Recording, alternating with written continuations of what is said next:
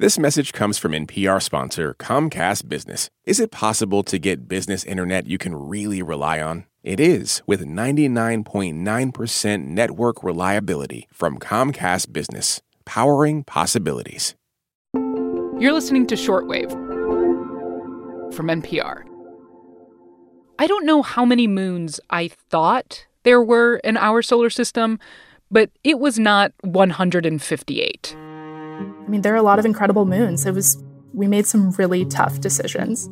Science writer Jennifer Leman, in a piece for Popular Mechanics, ranked them all. I did spend a lot of weekends at a coffee shop. All the moons. The baristas at that coffee shop were so kind because I would always, go up, grab my coffee, and then tell them a moon fact, and then, go back to my seat.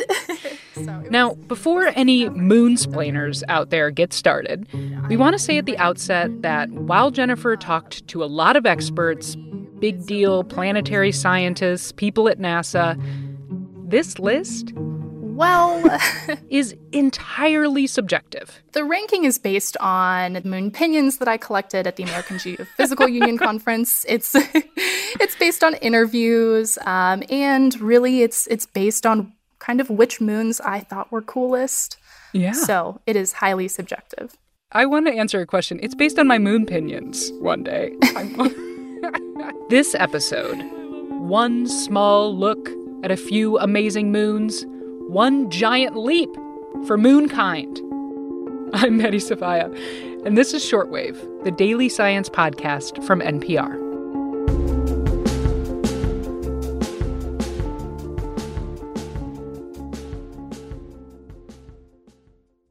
This message is brought to you by Apple Pay. Fussing with plastic cards should be a thing of the past. Instead, pay the Apple way. Apple Pay is easy, secure, and built into iPhone. All you have to do is set it up. Just add a card in the Wallet app and you're good to go. This message comes from Apple Card. You earn up to 3% daily cash on every purchase. That's 3% on products at Apple, 2% on all other Apple Card with Apple Pay purchases, and 1% on anything you buy with your titanium Apple Card or virtual card number. Visit apple.co/card calculator to see how much you can earn. Apple Card issued by Goldman Sachs Bank USA, Salt Lake City branch. Subject to credit approval. Terms apply. This message comes from NPR sponsor Capella University. With Capella's FlexPath learning format, you can earn your degree online at your own pace and get support from people who care about your success. Imagine your future differently at capella.edu. Two small notes before we hit you with some hot moon takes. One, obviously we're not talking about all 158 moons. We picked a handful from the top 10. And then we'll do a lightning round on some others. All of these bodies meet the technical definition of a moon, meaning they orbit an asteroid or a planet, not the sun. Second note, Jennifer's list also includes a few of what NASA calls provisional moons. These are bodies that are kind of, let's say, unofficial, maybe haven't been studied that well or confirmed yet. Yeah, and so even still, I want to add that the scientists that I spoke to, they said that there are probably way more moons out there that we haven't even discovered yet. Wow, so cool. Okay, all right. So, number 10 on your list, Didymoon? Yes. Is that how I say it? Yes. Where is Didymoon? So Didymoon, it's not circling a planet. It is actually circling an asteroid. Cool. It is very tiny. It's about 524 feet in diameter, and it's orbiting the asteroid Didymos. And it's kind of part of a very cool future NASA mission, right? Yeah, so Didymoon is part of a really important mission, the IDA mission. And the IDA mission is like this cosmic dress rehearsal.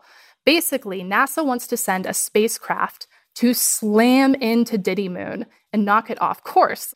Now, I know what you're thinking. It sounds pretty familiar. And yes, it is essentially the plot of Armageddon, but minus Steve Buscemi. But it's a really, really important mission, and it's going to help us test one of the ways that we think we might be able to potentially deflect a hazardous object that might be hurtling towards Earth. So cool.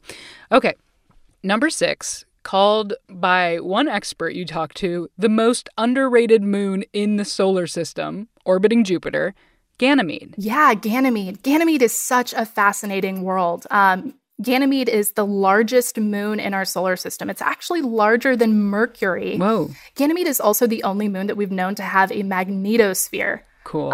Earth has a magnetosphere, and it's essentially this covering, this kind of magnetic shell that we have of charged particles. And what it does is it actually protects us from harmful radiation. So there's tons of radiation that's generated by the sun and from interstellar space. And that magnetosphere protects us. It's potentially allowed life to form. Can I tell you that I am horrified to report that I thought Ganymede was a made-up moon on the sci-fi show The Expanse? Oh, yes. On that show, Oh my God. they farm on Ganymede, and I'm like, that's a fun made-up place. I love that. Shout out to The Expanse. It's a great show. Yeah, no, Ganymede is just so fascinating. So, number 4 on your list, orbiting Neptune, Triton. Yeah, so Triton is an absolute misfit. First of all, I will say it looks just like a cantaloupe if you look at the pictures. Okay, now I see why it was ranked so high. Keep going. I mean, that is, of course, the important feature. But really, what's cool about Triton is that it's essentially this kind of Pluto-sized object that we believe has been captured by Neptune and now orbits the planet.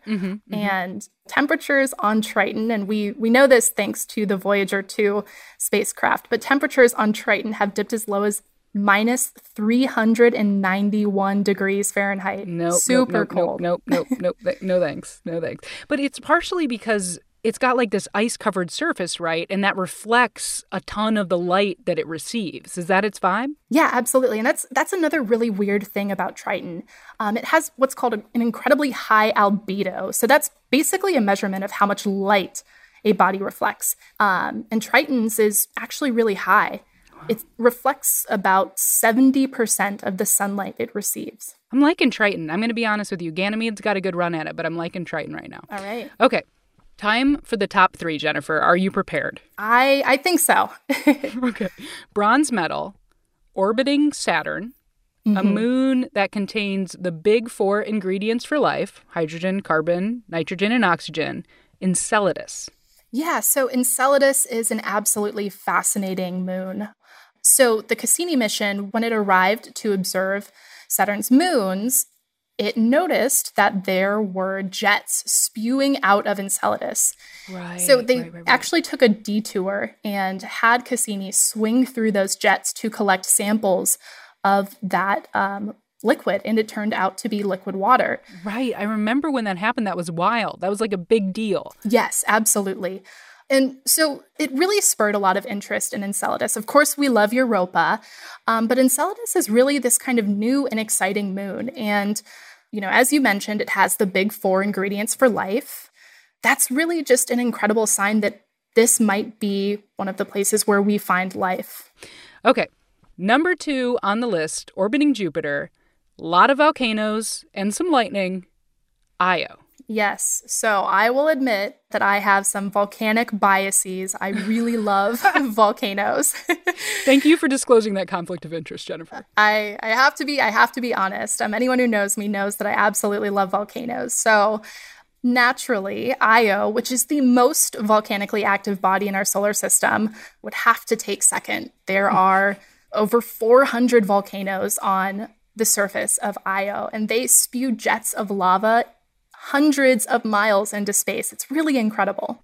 Okay, so this is the wildest thing about Io to me, is that Io can generate an electric current? Yeah, so of all of the Galilean moons of Jupiter, Io is actually the closest to Jupiter. And so it sweeps through its magnetic field, and that causes it to create this electric current, and it can generate as much as 3 million amperes. And actually, this jolt of electricity is then shot back to Jupiter, and it creates lightning in the planet's upper atmosphere. I mean, that's cooler than the volcanoes.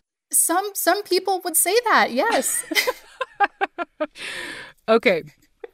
Your number 1 moon, Jennifer, orbiting Saturn, a moon I could walk on with potentially nothing more than an oxygen mask, Titan. Yeah, so Titan actually is the only other place that we've observed so far that has a thick, substantial atmosphere. So our atmosphere, of course, is critical for life here on Earth. And Titan, it has a sort of similar atmosphere. It's also mostly composed of nitrogen, but the second most common gas in the atmosphere is actually methane. So Right.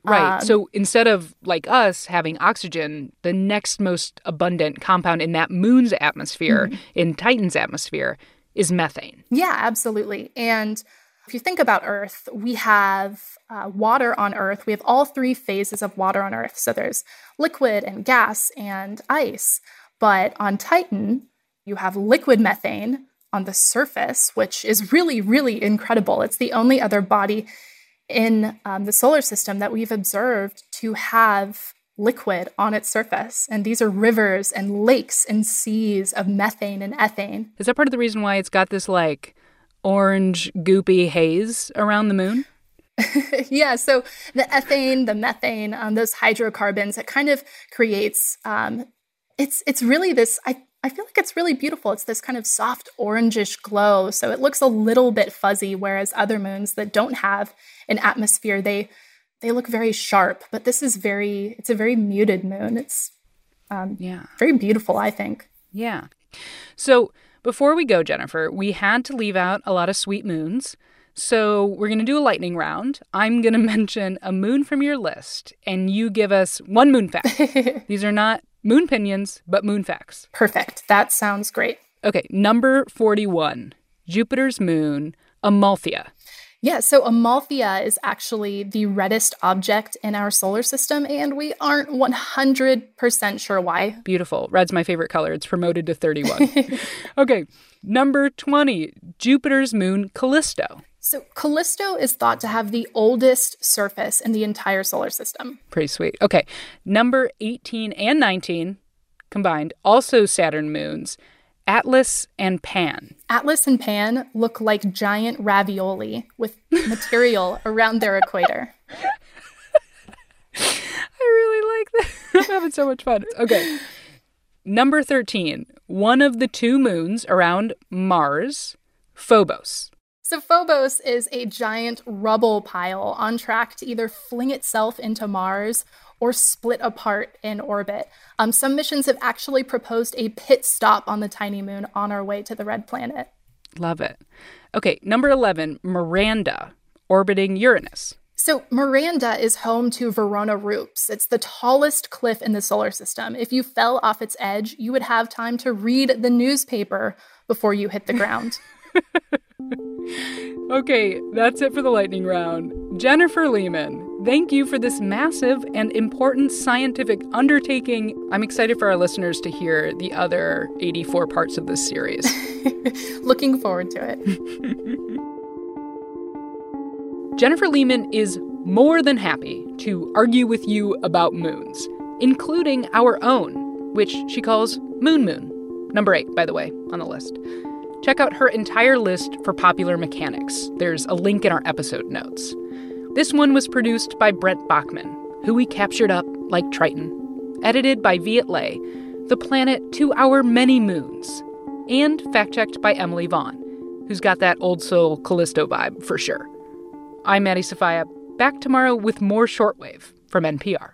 This message comes from EarthX. This April, the EarthX 2024 Congress of Conferences is the sustainability summit you won't want to miss. 5 days of conferences covering the built environment, the natural environment, e-capital, oceans, and conservation. EarthX brings together business executives, nonprofits, and educators to engage in powerful conversations about energy, tech, media, and beyond for one important mission: protecting the planet. Please join them and register at earthx.org.